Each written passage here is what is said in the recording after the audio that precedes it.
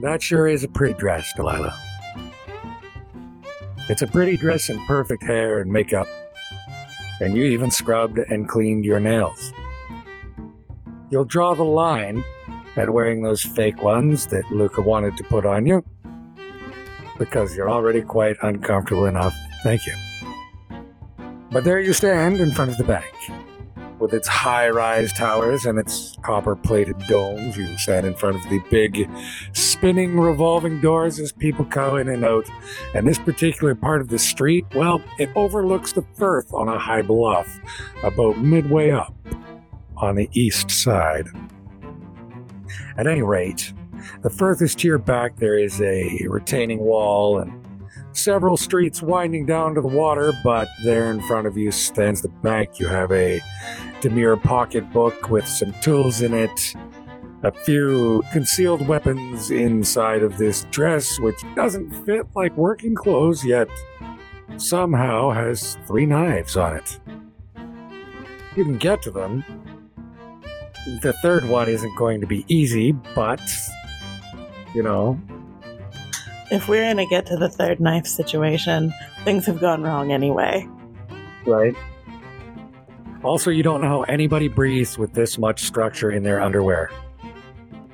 Anyway, so, you take out your compact, give yourself a quick once-over. All is well, and there across the cobbled street are the offices of the copper-domed bank, which you suspect is where Despard would be holding Ursa. Over to you. Delilah straightens her fascinator so the feathers will quiver for just the right effect if she has to get emotional, and makes her way up the steps, looking slightly stricken, but brave and purposeful. There is a handsome young orc of about 25. He's tall and square-shouldered, narrow-waisted, and big-footed like all the orcs are, and he wears the security officer's uniform of the bank with pride. At his belt, there's a big truncheon, not the traditional kukrat of orcish kind, but, he's clean and well-scrubbed and very big and strong, and as you walk in his big, booming voice, he says, "Ma'am," holds a side door for you. Inside the lobby of the bank is a monument to industry. There are wickets in a big U-shaped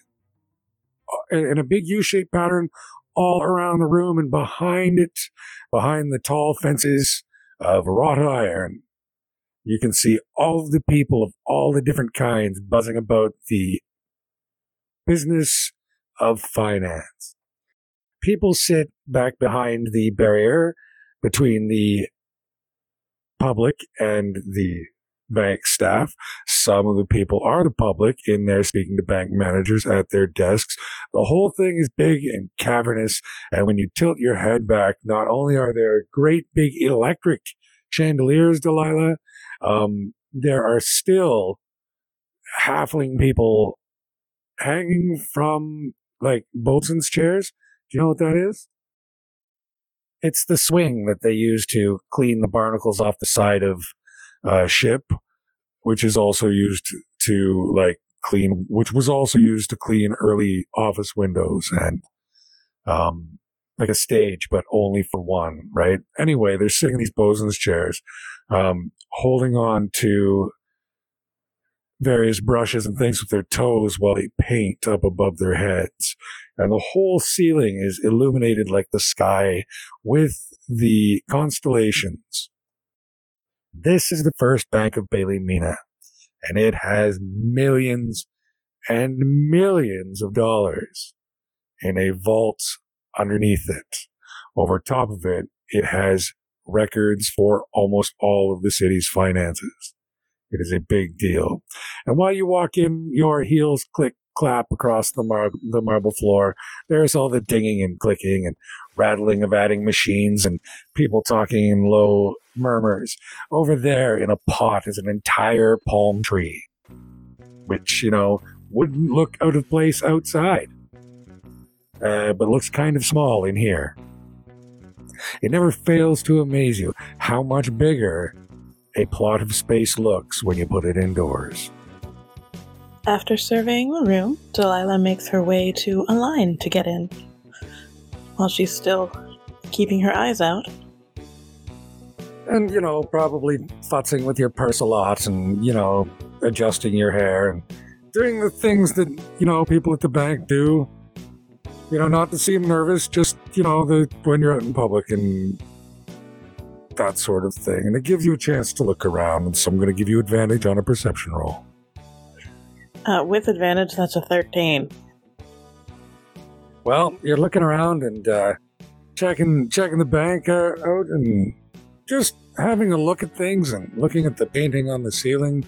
And when you look to your left, there's a gentleman there. He's wearing an expensive suit, a 3-piece suit with a very good linen shirt and a very highly starched cotton collar. He wears this with a cravat. The waistcoat is as understated as the suit, but they both just reek of money.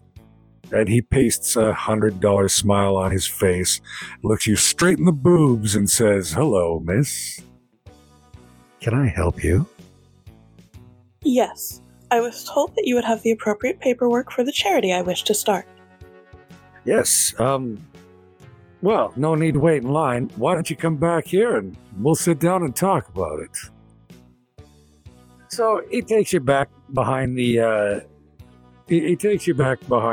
wickets and into the desks, and you go, obediently toddling along behind him, pretending not to notice all the winks and things that the guys at the desks are giving because, Luca picked this dress absolutely perfectly. Nobody can see you in it, Delilah. They're too busy looking at you to see you. Anyway, you get back to this huge desk with a big leather chair and a leather-top desk.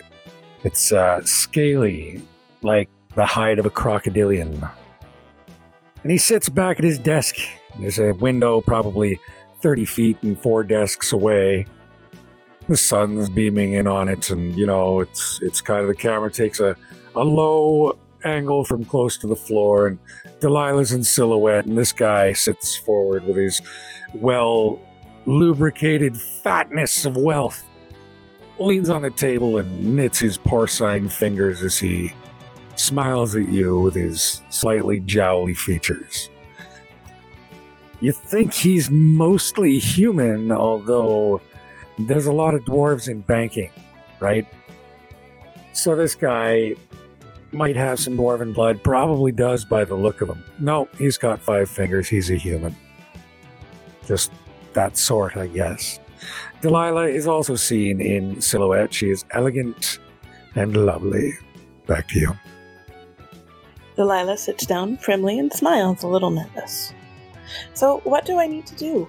I'm new here, and I believe there's a lot I could do to help. Well, Mrs. Ardren. Mrs. Ardren, we have all kinds of different sorts of charities. Are you a for-profit charity or a not-for-profit charity? Who are you hoping to back with this charitable venture of yours? Obviously, I couldn't help but notice that you're a very well-appointed lady, which means that you must have some means in need of guarding, and if we here at First Bailey Mina can help you in any way with that, we'd be more than happy to. And he paints a great big smile on, and he's almost managing to look like he's looking at your eyes. Oh, well, yes, we would be not-for-profit. Oh, that's unfortunate, but not everyone is ahead for business. Of course, I'll get the forms and we'll get started. With that, he goes up and waddles over about 10 feet and starts whispering pointedly at a half-elven girl who has 4 stacks of paper on her desk and is peering through these half-moon-shaped glasses at small crabbed hands, small crabbed hand script in tiny little columns as she's trying to enter it into an adding machine to get the figures out to the end of the day. She looks up at him kind of annoyedly, raises her eyebrow, and then stands up and bustles off to the filing area. Your friend then goes over and pours 2 glasses of water from a crystal jug, which sits sweating on top of a filing cabinet. about 3 desks away. In the meantime, you're going to roll another perception check. That's a 19. That's somewhat better. So as he passes over the water, you realize you've got about 30 seconds before he gets back. You look, and the security here is not immediately visible, which is impressive. The big orc out front, that was it, the one guy, right? It looks like they have one guard on, but no, there are a lot of these clerks who aren't doing any clerking. They're watching, but they're not talking to anybody. Their eyes aren't on their paper. They sit at a desk and they just survey a quadrant of the room. There's 8 of them. They're all pretty good. Now, if you had to guess, they might be Quinn Hitar, because those guys are expensive, and the ones you're looking at are really unremarkable sorts. Men and women. They're just, yup. They're there. They're filling out suits, but let's go with Arcana this time. Rolled an 18 for a total of 18. High-grade mumblers on them. That's what it is. It's the mumbler spell to somebody else's problem field. Don't look here. There's nothing to see, right? And then you realize the whole room is babbling with these thaumic resonances. And there is not just 8 security fields in effect, but 800. They overlap double redundantly. The place is so thick with security spying magic, like invisible magic eyes whipping around and surveying every micrometer of the place at all times and recording it to probably recording it to a great big gem somewhere on the premises. But where, right? Looking up, all of those electric chandeliers are cut crystal, and the gems could be any one or all of those, or they could be somewhere else. Insight, please. 21. Well, this is not the best security in Bailey Mina. That's at the casino, and then the proconsul's residence, and then here. The degrees of difficulty are fine enough that it's still master class. Mrs. Arden. Yes? Yes, those chandeliers are lovely, aren't they? Oh, yes, they're so sparkly. Yes, they're cut crystal from far in the north. They're the best, I'm told. And when you come by in the winter, you should see how they throw the light. It's just beautiful. Sometimes the sun catches them and the room is full of rainbows. You wouldn't believe it. And then he drones on for 5 redundant minutes about the cost of doing business and this and this and this. And you know what? This guy is exactly as big a thief as you are. He just doesn't work for it. Like, he's fat for the trade. And if he wasn't part of a bank, he'd be part of the guild for sure.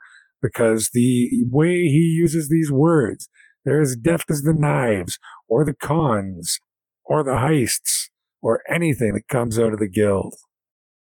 The difference here is that the guild is a criminal organization with professional standards. And this is a criminal organization with government backing. Fortunately, Delilah is used to swallowing this kind of anger, and so she continues to, and looks over the forms if he has given them to her. The forms are partially filled out when he gets them to you. And he goes prating on and being very leering and shit. And you look at the forms and quickly read them, and they say, Miss Del Rey, this is an honor, and I'm sorry, but I have to keep this cover up, or my master will whip the skin off me. Master Despard is no longer using the attic. Please don't stay here a minute longer than you have to. All of the censors have seen you. With love and respect, and always for the guild. And then his sigil.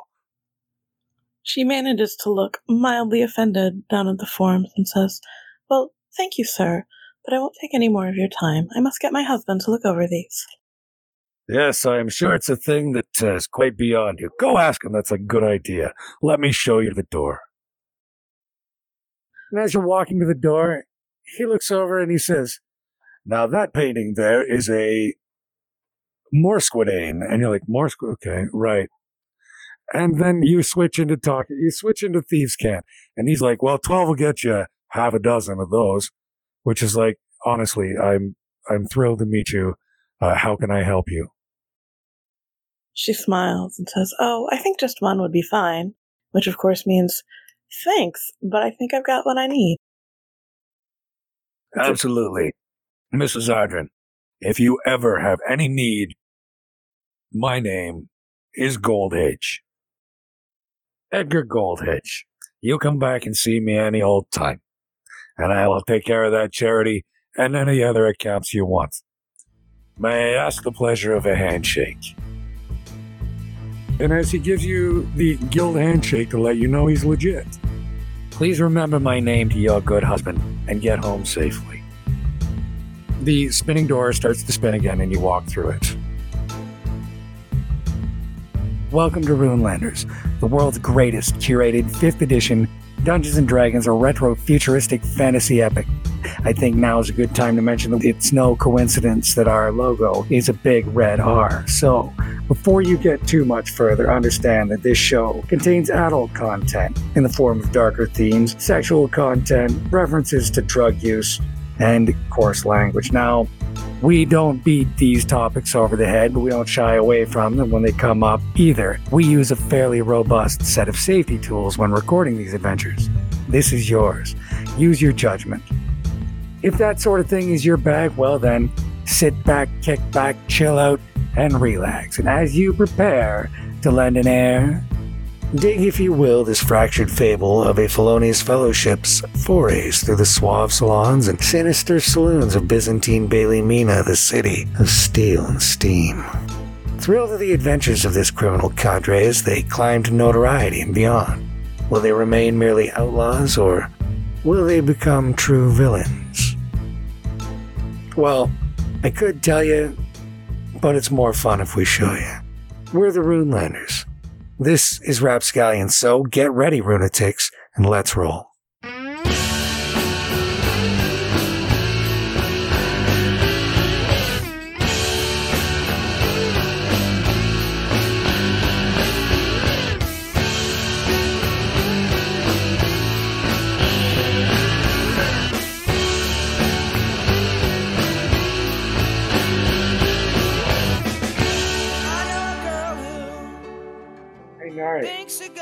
You're out in the gardens, listening to a violin concerto. Just walking along and enjoying yourself, taking in the afternoon. This place, Juniper Hill, it was Juniper Hill. That gunshot from a couple days ago. You remember what it was, this didn't used to be the Violet Villa, you know?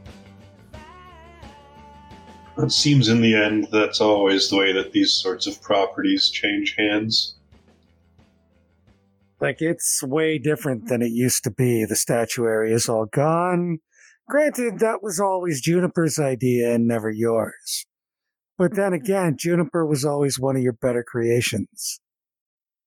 But now this place seems to have resolved itself into the Violet Villa, home of the Violet Vicomtesse. So you're listening to this violin concerto, eating a tangerine. When you turn a corner in the topiary maze and come face to face with yourself. Hello there. You're right, Nari. I would have thought you'd have gotten rid of that new fella. He's quite distasteful, and we've had quite a problem with him over the years, if you'll recall. Which new fella? Let's not be fucking coy with it, Nari. This boogeyman, mate. Oh, he is a bad influence, isn't he? Sure, and what are we going to do now when we get... Like, you are taking me back to Bailey Mina, right? It's not really my department, to be honest. If Gallowglass finds out I'm even talking to you, he's gonna twist my fucking head off. I don't got time to fuck with you, Nari. You've got room, and I'm not staying fucking here. Come on, mate. plans are in motion. That's bloody good to hear. I've missed you. How have you been? I've been well enough, I suppose. You like some tangerine? I don't mind if I do. Thanks very much. And seriously, plans are in the works. And also seriously, it's not my department. Well, being as how you're the boss, isn't everything kind of your department? Not anymore, it would seem. It appears Ziva has taken over management. Well, certainly looks like it. I couldn't be prouder. Are you sure of that, mate? Not even a little, but I'm running with it for now. Because with her stepping into the boss lady role, she's fully embraced her place in the Trinity. You know that a triangle is the strongest thing we know of. Nothing will break it. That's why the Empire uses it in all of its sacred architecture. So, 3 sides. It doesn't include you at all, does it? And what happens around her to things that aren't included? Now, you don't have to listen to me for any reason whatsoever. I'm sure you're well aware of that. But you better unbalance that triangle, mate, before you lose her forever. As a clever sort with a knack for making faces, I would think easier to stay included. Are you picking up what I'm throwing down here, mate? I think so. I'll have to run it by my sister, though. It is her wedding, after all. Oh, come on, Natty. Don't run it by her. She's already the Violet Vicomtesse. You watch. Give it all to her. She won't give it back. Surely you must see it. Juniper's gone. I'm the Warlock of Bloody Cairn. And you've got that boogeyman nicely wrapped up. But... oh, you've still got another side of you left, don't you, mate? Do you see what I'm saying? I don't think I'm following, though. Nari, you've got an extra spot. The Violet Vicomtesse is to get married, right? But, well, all it says is that a marriageable Violet Vicomtesse, right? That appears to be the contract. Well, you've got room. Fuck's sakes, man, you can't be that obtuse. Grow a pair of tits and get fucking married, and then leave her here holding the bag. When we all go home. Doesn't entirely seem honest to me. Nari, you're a fucking lawyer, mate. What's honest about anything with you? Kern, where the fuck are you? Listen. Got a big party to get to. Don't be out here chin-wagging with your friends. Fuck off. With the apologies said, I'll see to your arrangements right away. And with that, Johnforth looks at you and raises an eyebrow. Think about it, would you? And then he goes away. Gallaglass watches him go, turns to you and goes, Hard to find good help, isn't it? Just have to do it yourself, I suppose. Yeah, well, you know, never been as good as you were at it, I gotta say. Wait, didn't think I noticed? Good help. It's impossible to find. Yeah, so look it. You can be an immortal figure of legend and myth. Just come back. It ain't the same without you. You can send all them back. Your sister will be fine, and they won't even notice if we send Kern instead of you. But Nari, nobody's got your panache. Nobody's got the style. Nobody else is my best friend. make a will save with disadvantage, Nari. That is a 10. Arabet, Yes, sir. shoot this fucking ogre right now and make it a sneak attack. He has no idea you're there. Okay. Well, I definitely hit 26 damage. So, he's right, fuck, you really are nothing without him. There's no way that... And then there's, this sound of... And then he's dead. Just like that. Your best friend in the whole world. The only friend you've ever had, actually. Let's face it, man. You were a weird kid growing up, a half-breed. The human kids never let you in. And you're too poor to ever have met a full-blood elf. Right? It's a fucking joke that anybody of your low breeding should have gotten into Starkweather and Fair. You're a fucking fluke. Gallowglass didn't care. He was your only friend in the world.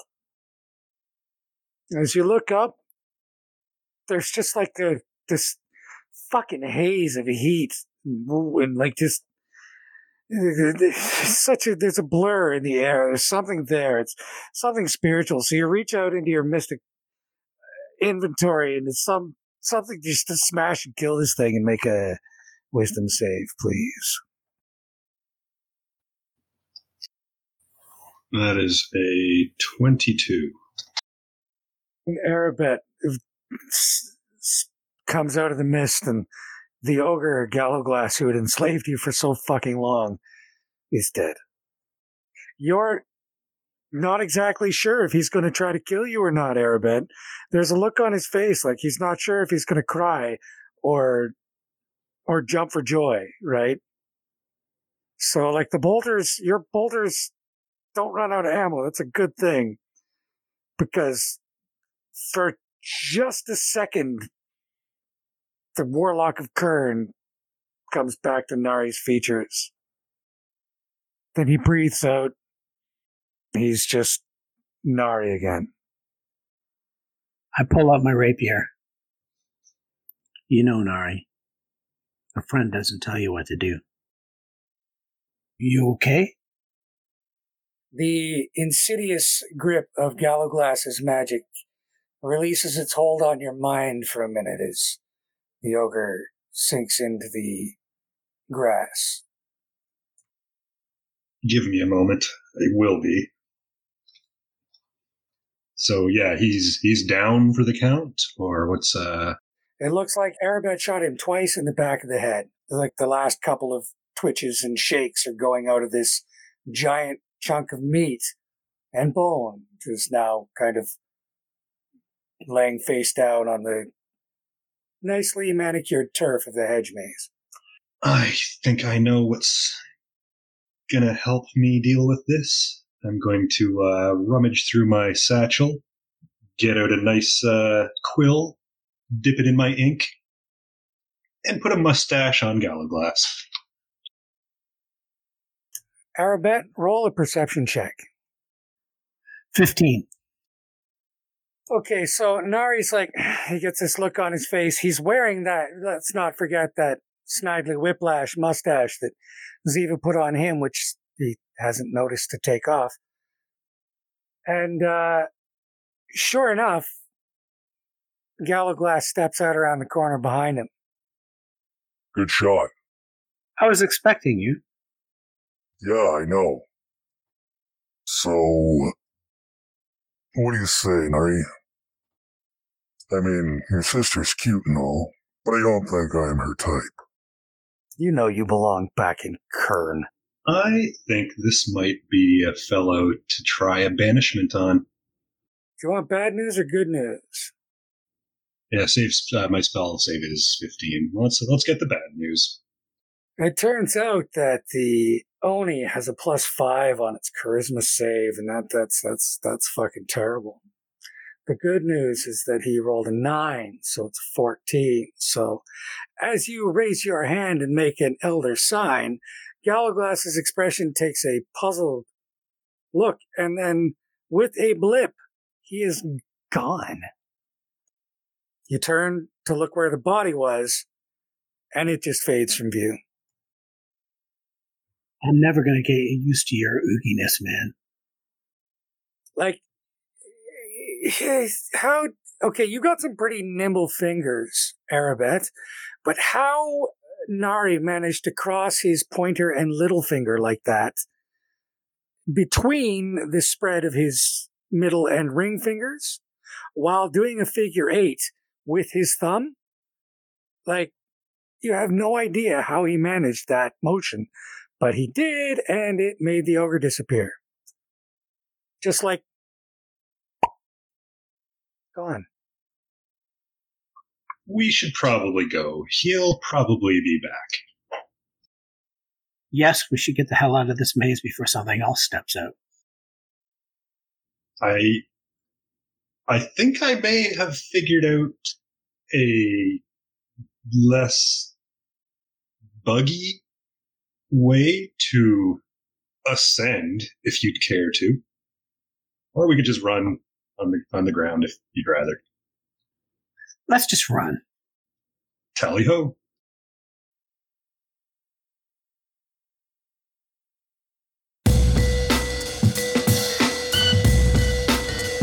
Right, so you get appropriately dressed to show up at the family business. And you are let in to Layla's offices, where her secretary, who's a great big Nordic bugger, in great shape, handsome as anything, not too bright. Chris Hemsworth in Ghostbusters. Say, Kevin! I've missed Kevin! Why not? His name is Kevin. Please tell me he's got a saxophone somewhere in there. Absolutely. He likes to play it out on the balcony when the sun goes down at night. But, that's just his sensitive side, and not too many people know that about him. In fact, he only showed you the one time because he thought you guys really kind of bonded over those beers, but, the way you were laughing at him like that, he's kind of never done it again, but he's terrible at it, too. It's so cheesy. Okay, well, he's not a great administrator, we'll put it that way. But your sister keeps him around because he can get things off the high shelves and he's not hard to look at. So you get in there, he's like, oh, hi, can I get you a beer? Yeah, all right, hey guys, all right, hand you a glass of local craft beer and you wait for your sister. And then the door opens with a click at a certain time. You walk in and she's sitting there all saturnine and beautiful and stretched out in a different dress than she was wearing this morning, with the background of the clouds and the blue sky and a couple of sky ships behind her with that big rectangle window that occupies the whole far wall of her office. It's ostentatious, and it's on level 103, so it never gets any cloud. As you walk into the office, she's sitting with the back of her chair turned, and she turns to you in that whole, dramatic thing and hits her best angle. She goes, oh, Shakir, thank you. Shakir will take the mug of beer that Kevin gave him and set it on her desk, not on a coaster. It's probably still full because he doesn't drink, but she looks at the beer, reaches over, picks it up, and puts an envelope underneath it. The envelope contains Dugan's paycheck. Without getting up, your sister looks at you and says, I understand that you're bereaved, Shakir. I got the news this morning, and I'm glad that at least nobody saw you bring that woman into your apartment, but come now. Who are her people? You're bereft, of course, but that's no reason to act like an uncivilized person. Her voice has changed. She's not using her public school accent. I know you will not believe me, Layla, because you never do. I did not bring her home. I'm not entirely sure how she found me, but she did. I took her and escorted her to her buster home, and then I came home alone. And then she knocked on my door. Things on the street will always follow a rich and handsome man home, Shakir. But enough of her. I'm not concerned about her. Your comrade. He was delivered this morning. How should we proceed? Do you know his people?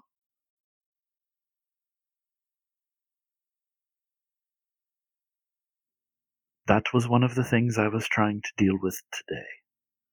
I know of his people. I was attempting to do what I could to make contact. Then I won't keep you any longer. If there's anything I can do to comfort you, I help you in this time of need. All you have to know is that I am here for you. We have family, Shakir. But lately, I get reports of you fighting in dive bars. You abandoned the girls that I introduced you to. Shakir, you know how much our family values family.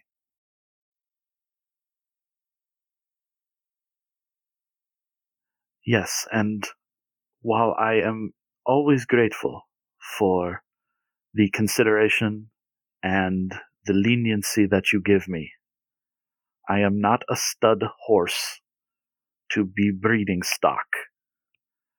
My relationships are my business. I would appreciate if you would at least show some respect for my judgment. You are better than that, Layla.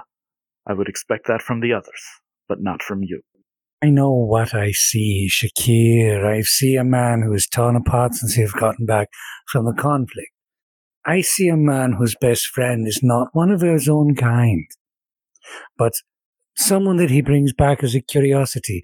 I see a man who remembers what was and lives there and searches for adventure like a young man. Well, a young man who seeks adventure often finds it with his death.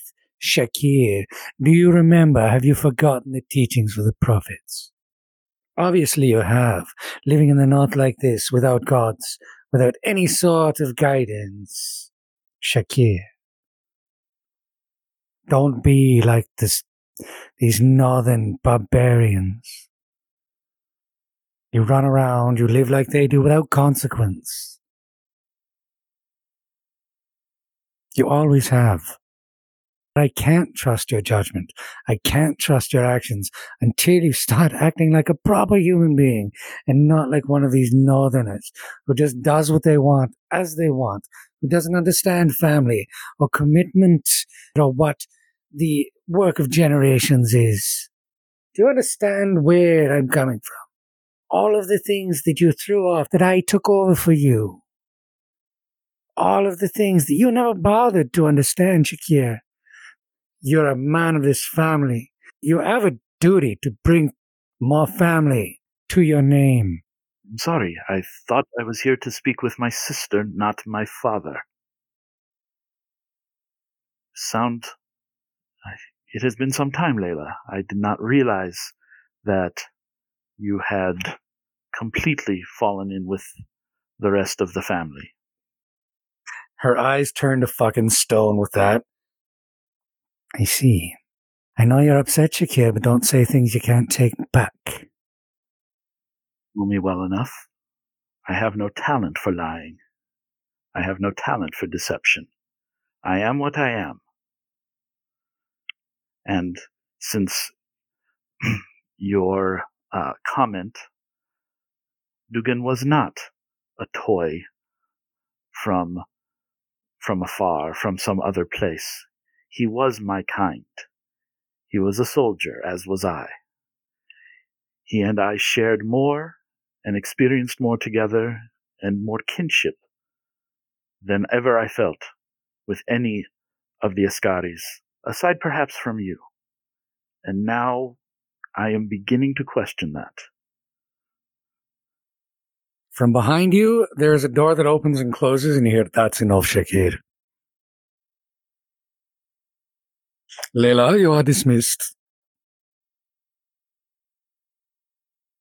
Yes, Hannah. I am sorry. I tried. At once, Layla.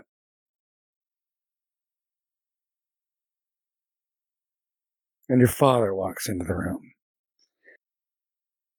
And what can we say about him, right? Like, there's no fucking around. He's a corporate raider, and he has no mercy, you know? Your father is devoted. There is no doubt of that. He would cross the world to bring you a glass of water, but would let 1,000 people starve on the way. He has been as supportive as he can be of your career. But if he's come to talk to you, there's some shit on the line. Shakir, he says, I hear you talk to your sister. Would you talk to me like that?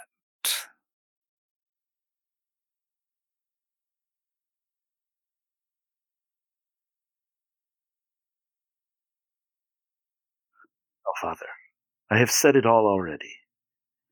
If you did not listen to me then, you will not listen to me now. Oh, I heard you. You think that since I went home to Arcodia and left your sister in charge, that you can do things as you want. I hear all of the reports, Shakir. I told Layla to say all of those words she said to you. This is why you correctly deduced that those were my sentiments, not hers. She would have let you continue on happily the way that you had been for years and years. It only profits her. It embarrassed me. But I give your sister one chance to turn your heart, one last chance to turn your heart, because I am a merciful man, but I hear the way you speak to her. You do not listen to what you are commanded. What kind of soldier are you? You are a soldier of the North. That is the kind of soldier you are. And so, Shakir, you are Askari no longer. You have made your choice to hang around and spend your time and give your devotion to foreigners who share no blood with you. You turn your back and scorn your duties to those who have. Goodbye, Shakir. You were my son and I will miss you. In 48 hours, that which you have to use is yours no longer. Do you understand me, Shakir? You are disowned. With that, he just turns his back on you. Father, he turns and looks at you. He doesn't say anything. Did you ever consider that me being what I am now is because I know it is what is best for our family? I am not you. I would never be you. My battlefield is not the boardroom or the business. I would be a poor leader for our family and for that which you and my ancestors have built up. Shakir, you know that I brought the sword.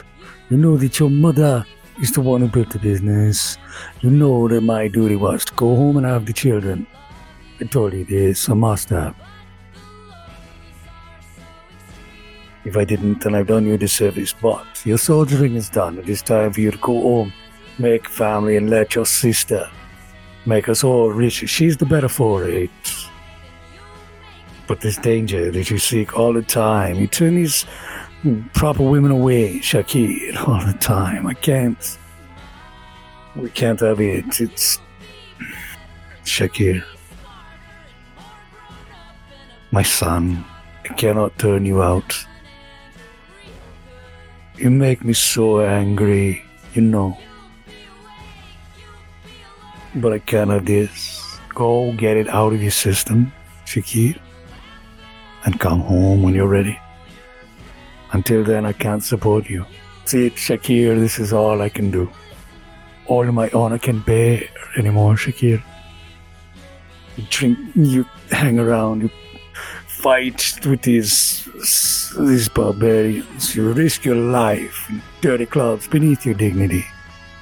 Fighting for these things, you break my heart terribly. I cannot turn you away because you are my son. But I cannot look at you now. You must leave me, please.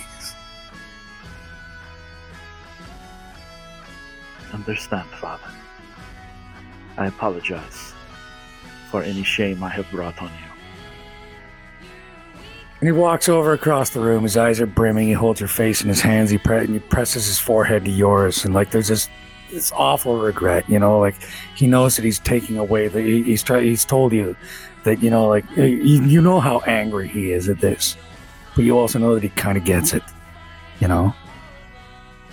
There's a feeling when you make physical contact, like he touches your face, you grab his wrists, foreheads are pushed together. You get a sense like he gets it, and he made this decision once, and it ripped his guts out at the time, but he wound up with you, and all of that is communicated with the moment that you press your forehead to your father's. Shakir, you must come back to us. I understand. I will tell your mother she won't be happy, but 1 year, Shakir. Make it worth it. Farewell, Father. Farewell, Shakir.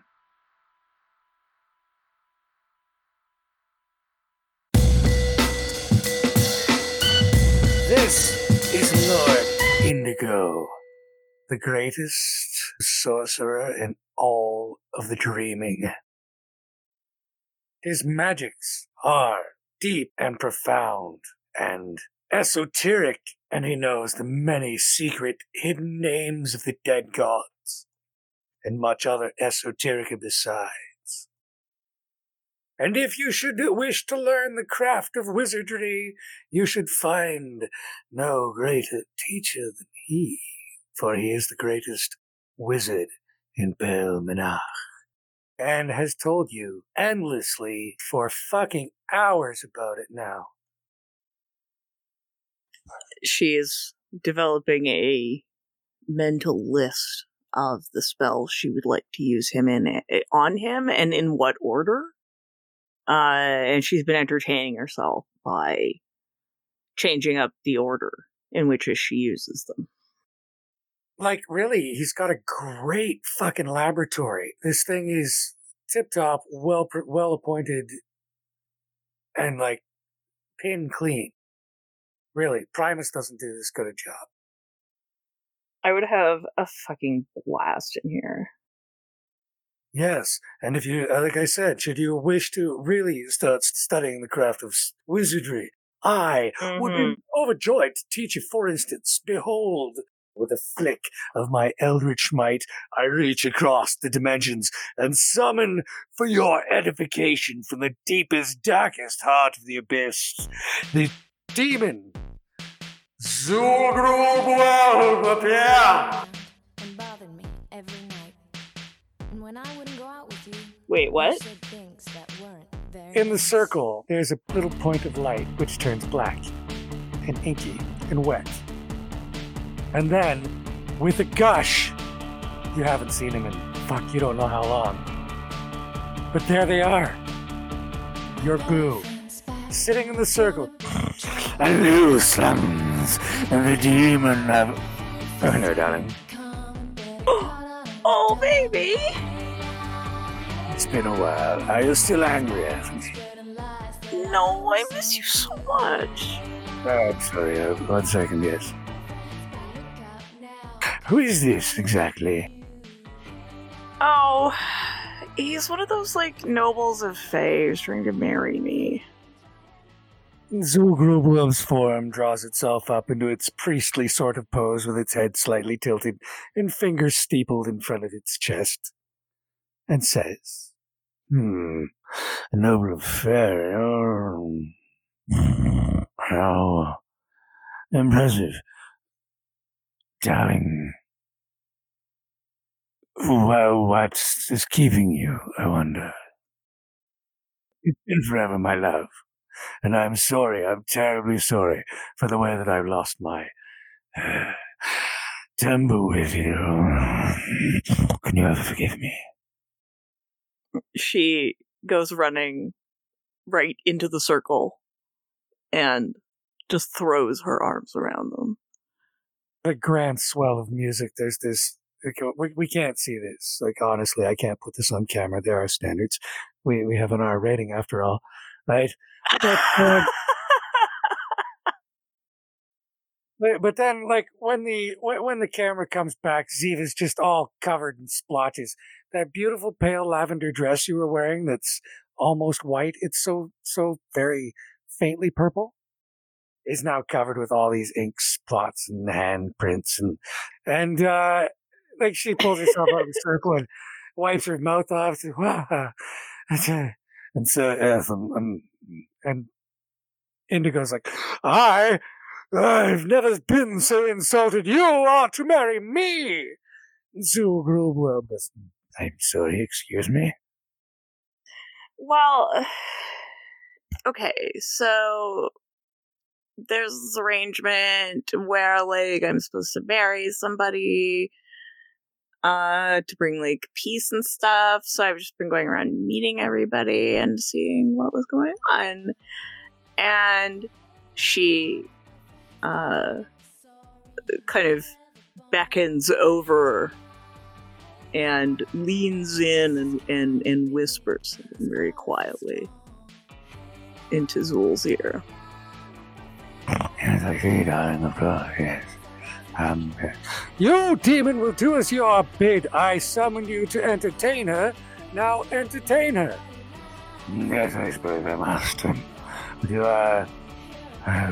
Would you like to hear something funny, darling?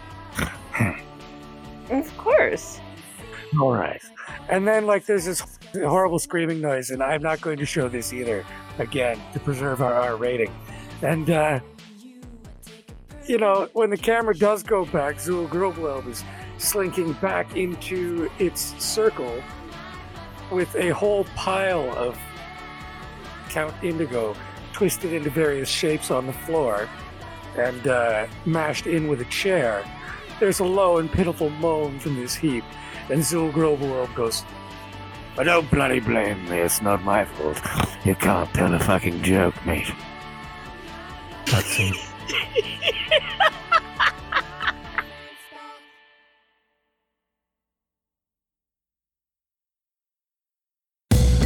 We're going to cut to the front gate where the delegation from Kern is arriving with the Duke. Waiting at the gate is Nari, the Violet Warlock, and Arabet. I'm the Ultraviolet Warlock. You certainly are wearing enough purple. Both of you, in fact. This is because there is no other fucking color in any wardrobe anywhere, and even the clothes you brought here, once you launder them, come back purple. How about my Makina? Well, the wooden parts of you are still wooden colored, but there is a lovely violet luster to the steel and copper parts, you know. It's reflective. Nice. The carriage rattles up and stops at the gates. The Duke dismounts from the carriage, walks up to the door, looks across the threshold where Nari is standing, and says, "Well, that was fucking dirty. I can't believe I forgot how you can do that. Anyway, I'm back. And just in time. You know, fuck you, little man. You piss me off. But I understand you fucked with Doyle. Yes. Is that true? That's true, is it? Well then, my friend, there's nothing worse I could do to you. Now, if you don't mind, Warlock of House Violet, I'll be resuming my suit of your sister. I believe they're on the lawn. Slightly behind him, Nari, you can see the Warlock of Kern, who looks rather embarrassed because he should be out here speaking Warlock to Warlock. However, it appears that you've gotten under Nuke's skin. Yeah. Do you wanna just maybe keep it verbal from now on? Sure thing. Then enjoy your stay. Excuse me. And with that, Duke Gallowglass goes back to remount the carriage, but as he passes the Warlock of Kern, he gives him a backhanded cuff to the side of his head. Kern staggers a few steps before regaining himself, walking up to the threshold of House Violet. All right, Nari. Kern? Or is it Jobsworth? Well, I'm hoping it's Jobsworth, mate. How have you got a way for me to come home with you? I'm not fucking staying here. 7 years you put up with this arsehole. Yeah, it was work. I dare fucking say, mate, I'm not fucking up to it. If you don't mind, I'd rather come and chase the valets around and make sure the bottles are stopped. I'm a simple man, Nari. Well, the good news is I do believe my household will have a job opening when I return, so you're welcome to apply. And why was that not the first fucking thing out of it? You're the real boy, I suppose. If that could be said about you anymore. Nari, is that even your name? Or has she had her way with you? For so long, you're not even the same boy you came here as. Tell you something, mate. If it was up to me, I wouldn't leave you here. But I'm not sure you're you anymore, so maybe we're all better off. And he turns around and starts walking back towards the carriage. Nari, I need you to make a intelligence save. 17. Arabet looks at Nari with a sideways glance. Now, Arabet, I need you to make a perception check. 22. Okay, so Nari catches you peeking at him and manages to... Well... Okay, Nari, you notice Arabet looking at you and realize that Jobsworth is getting under your skin. Maybe you're focusing a little more highly on him because your ear is feeling a little loose. And for a second, Arabet, the pigment drops out of Nari's hair halfway down his ears, like the skin of his ears. His hair turns white, and so does his skin halfway down his ears before he kind of, you see, like it's like a momentary flash. It looks like a glitch, but you're sure you saw it. Excuse me. Oh, aye, yes, Arabet. What could I do for you, mate? If you come back with us, it'll be up to me. I won't be riding with you. So, no, you won't. With respect, but it whether won't you be come back up to you. Oh, yes. In many ways it will. Not just me, though. It'll be everyone. This is what you have to understand. We came here as a team, and we'll leave as a team. You want to join that team? Start being a team player. Well, it's not up to me, is it? I didn't, I wasn't even speaking to you, really, but, it isn't up to me at all, Arabet. Have fun. And with that annoying fucking smile, he gets back in the carriage, and the carriage rattles through the gates. Up the drive. With that, you and Nari are alone, walking up the driveway to the house. You know, Nari, Your staff is really fucking annoying.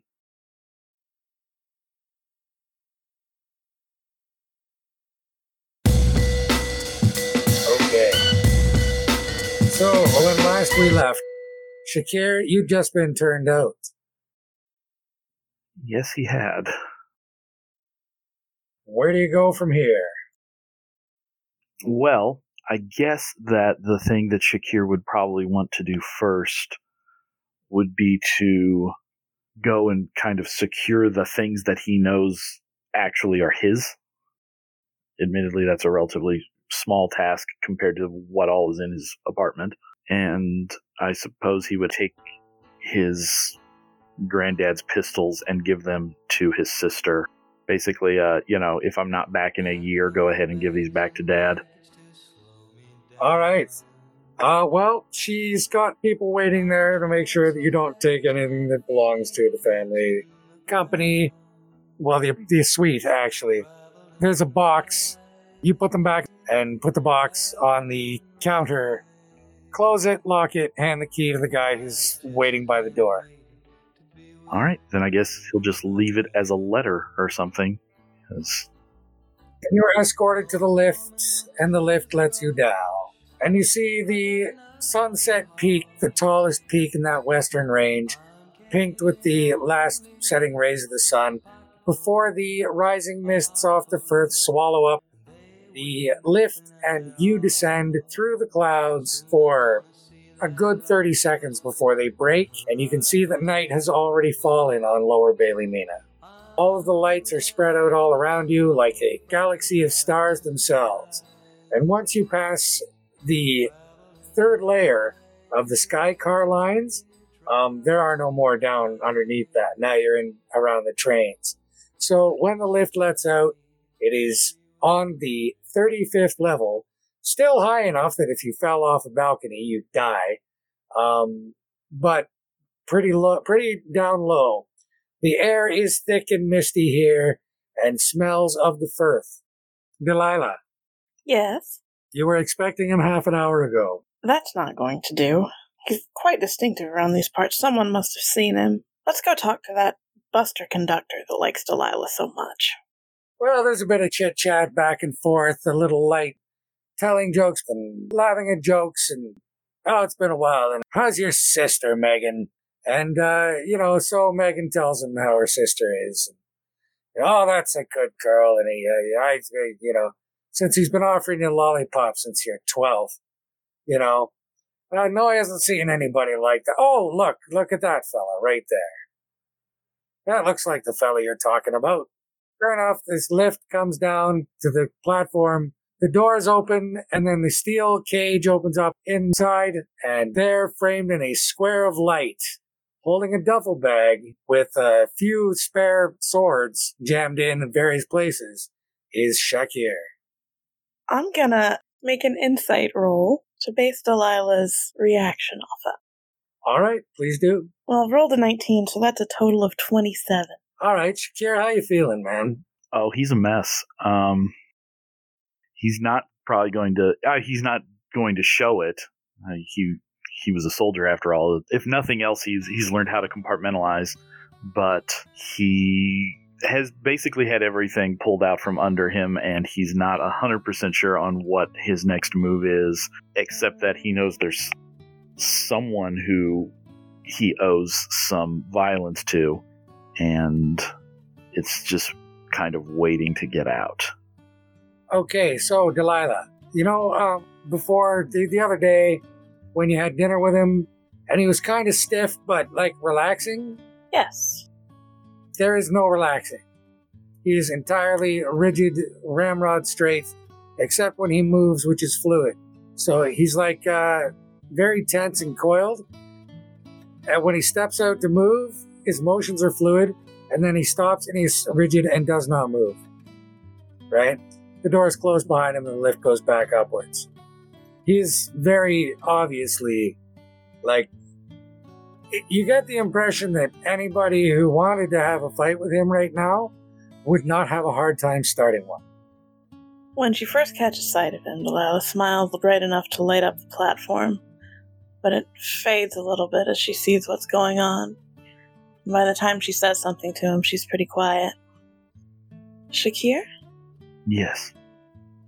Come on, we'll get you settled in, and then I've got a few ideas on where we can start. Shakir looks like he's mulling this over. Probably it's easy enough to read that he's a little trepidatious about this, but he's coming to the conclusion that he has nowhere else really to turn. So he kind of gives up, nods, and falls in with her. At this point, the synchronicities have just happened too many times for it to be anything other than the right thing. Just go with it. You haven't been hurt so far, and the only times you've come close to getting hurt, you've been able to handle yourself. So, what's life without risk? Yeah, let's go. And at this point, he doesn't really have anything around him to lose. So, the Buster at this level is pretty... Well, it's not what you're used to. It's not the silent, well-made, brand-new modern cars that run on Arcanite. No, these are old steam trains drawn along trestle tracks.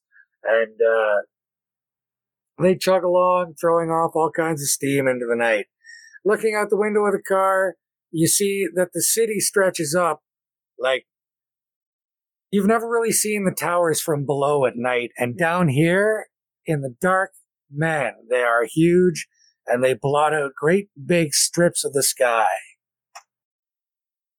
The sky, by the way, is only visible through little holes and spots here and there, little places where the light gets in. Very, very buried. Although you know you're outside, it also feels like you're indoors. The train pulls in to the Ironfire Bramble platform. Here we are. It's not quite what you're used to, but Delilah actually looks a little nervous, which is a bit of a rare thing for her, particularly in the Bramble, but leads the way off the platform and into the maze. Make a perception check, Shakir. That's an 11. Well, at some point, you think you passed the same place 3 times, but no, because the doorknobs were different, but no. You don't have no idea where you are. Not a clue. Sooner or later, you're standing in front of a 3-story house, which is tall and skinny, and sits between 2, light manufactory residence brownstones on either side. So Shakir will do his best to try and figure out where he is in relationship to everything else, but obviously he is not doing a great job. Nope, there's a great big steel beam there that's as wide as a street, and it's holding up, it's bracing some towers so that they don't sway too much in the wind. That's the biggest amount of steel you've seen in one place, and it's all rusting. And you can see that there are crews, even now, in the night, hanging off bosun's chairs, painting it. The city boils and steams and fumes and smokes and rattles and hums. And with the bump of her hip and a click of the mechanism in the lock, the sticky door to Delilah's place opens up, and a warm golden light spills out into the street. Delilah, why don't you give him a tour? Come on in. Over to the right, we've got the dining room. There's a sitting room to the left. The kitchen's in the back. Be careful about the darker boards. Most of them squeak, and a couple of them are trapped. Did you say trapped? Yeah, you can't be too careful. I'll show you where they all are, though. She leads him back toward the kitchen, and she's been doing this long enough that no matter where her foot falls, it seems to be silent. The first noise she makes is bumping the kettle over the hob with her hip. Shakir, make a dex save. 24. All right. So, really, this is one of the dances they taught you. It's the marimba. So, by putting your feet exactly how you would if you were dancing a marimba, you get down the hall. Dancing, you might wonder? Well, of course. You never give a sword to a man who can't dance. And, we've all seen how good Shakiri is with that sword, so it should go without saying he knows how to move his feet. Despite yourself, there's a light grin on your face by the time you reach the kitchen. When you get there, it's like a step after Delilah, and you see her bump the kettle over the fire. And this kitchen is really well appointed. There's like herbs, garlic, and everything everywhere. The place smells like good food. He takes a moment to breathe it in. He'll look over at Delilah. For now, I am all right. Thank you. Just let me know, especially before you go digging through the tea basket. That's not all tea. I feel these warnings will eventually cease to surprise me. Maybe so. Anyway, back through here. It's the stairs. Skip the third one. Delilah, perception check. That's another 27. He's pretty light on his feet when he pops over the step, and when he does, his cloak kind of flares for a second out over his armaments, and you can see that he wears his dagger frog with his sword scabbard in a recognizable style. She makes a note of that and leads him on up the stairs. There's another hallway. And she points out 2 bedrooms and a bathroom on that level. None of which belong to her. Well, the bathroom she uses, but she mentions Tiki and Luca. They're not home right now, though. I do not wish to impose on you or your housemates if it is easier that I find lodgings elsewhere. I wouldn't hear of it. Just one more flight. Skip the 4th and 9th stairs on this one. That lightness on his feet, and yep, that's a Perjoni. That's a Perjoni rig. He's got it. He's got his weapons rigged Perjoni style. Shakir's starting to get a little distracted, as if there's something that he's trying to bring to mind, but can't quite place it. Something about where he is or something is triggering some manner of memory. Well, roll a perception check with advantage. 23. When you crest the top of the stairs, you are assaulted with various scents, as of perfumes and essential oils, and Delilah, it seems, likes her smelly liquids because the place smells like that wonderful combination of a curated collection of scents. You know what I mean? You have a memory of your old sword master, and how sometimes when you would come for your lesson, there would be a scent in the air. Sweat. It was sweat, but commingled with a million other wonderful smells. Now, your sense of smell has blunted somewhat in the intervening years as you have tried tobacco and various smokable intoxicants and various drinkable intoxicants and ate a lot of dirt in your training and lots of gun smoke and other assorted scents. But this one combination of smells, well, it was distinctive, it was beautiful, you've never smelled anything like it since, until now. Miss Del Rey. Please, Delilah, but yes? I notice you wear a sword. Who was your trainer? Master Leandro Ferrero. Probably the first genuine laugh Shakir has given, maybe since he's met her? Strange. Such a large city, such a small world. Man, if it wasn't for weird luck, you'd have no luck at all. You too, huh? Yes, at least one of your perfumes, I could always remember it when I walked into Master Leandro's home for training. It seems I was the lesson after you. Well, that hasn't happened in a few years. It looks like Delilah may be blushing.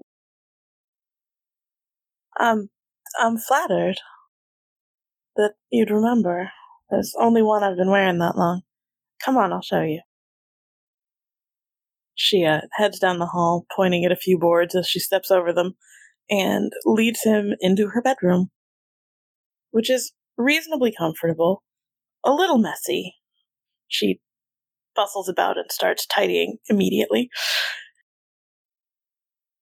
And Shakir does the thing where you try to take in the room without noticing what is being done to tidy it up. Yeah, looking where she's not cleaning, right? Like lots of examinations of the crown molding and the Yes. tops of the corners of the room and whatnot. I say, is that an electric fan? How novel. The vanity's fairly neat. He can look there. It's full of interesting trinkets. Half of which will probably kill him. I didn't say he could touch anything. There are several clothes horses and valets all around the room, all of which appear to contain at least 7% dagger by weight. Because Delilah herself is 7% dagger by weight, by her own admission. After tossing a bundle out into the hallway, kicking it to the side, Delilah heads back over to the vanity table and picks up a small, dark-colored bottle. It's this one. Shakir will lean over to lightly sniff at it. There it is. And we go back now to that very sweaty training hall. Keep your guard up, Delilah. That's all for today. Next time, don't come tired. I have no patience for half measures. Okay? Yes, Master Leandro, okay. Go clean yourself up. My next student is coming in 5 minutes. I need you gone by then. You caught a look at him that day. You saw him once before that day. You saw him then. You think you can remember now. He was like, 14? No mustache, no beard. He was nowhere near as well groomed as he is now. Like, he had that, that messy teenage hair, sort of feckless look on his face, and everything about him spoke of money, but just one of those feckless rich kids like you'd see hanging around the plazas up in the upper elevations. This guy gets to rush you out, but now, Delilah, you remember seeing him. You've seen him before. What a change in him. Very different than the man who sits there with you now. Shakir, you just like that day is a blip in your memory. You weren't into it at all that day. And so it's not a memorable episode. You didn't see her go. She snuck out the back. But still. Anyway, don't poke too hard at anything on the vanity unless I've told you what it is, but otherwise it's fairly comfortable in here. I'm a light sleeper and rely on that to keep me safe. Mr. Delilah, I would never think of invading your privacy. Oh, it's fine. I can sleep in Ursa's room if it's that much trouble. Shakir is not entirely sure what to make of this. It doesn't seem like she's too eager to leave the room, but will if she's asked. Are you suggesting I stay here? Well, of course. That's where you put a guest up, isn't it? It seemed to me that you had other rooms. But they belong to other people. Like I said, I still won't mind, or I've got half a dozen couches. I would be happy to stay on one of those. Absolutely not. You're much too tall. Besides, I was reminded recently that's no way to treat a guest. Wow, bit of willpower. Normally, they're banging the door down. Okay.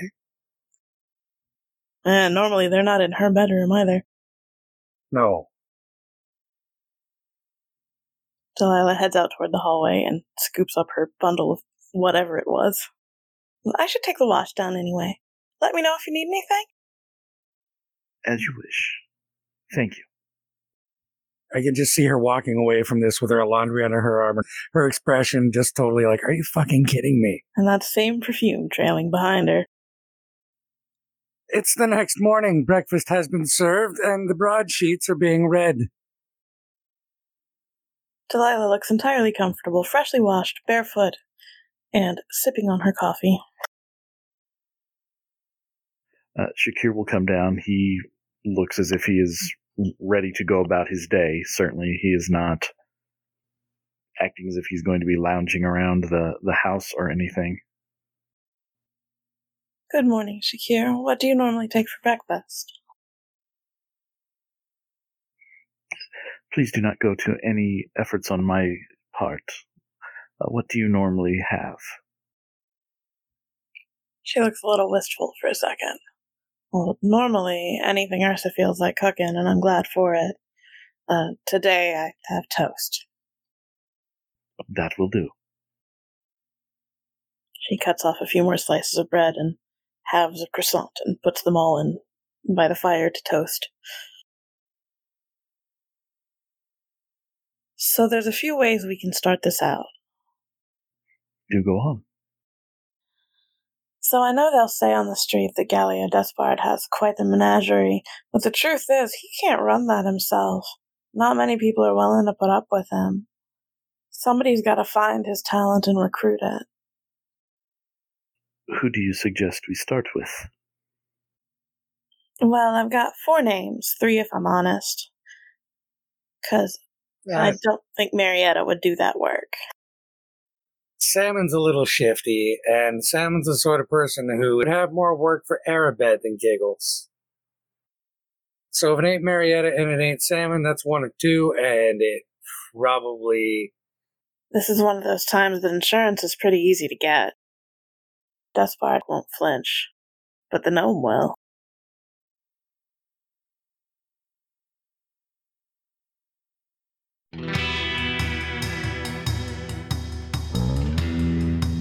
Runelanders was recorded live and curated by DM Mad Adam.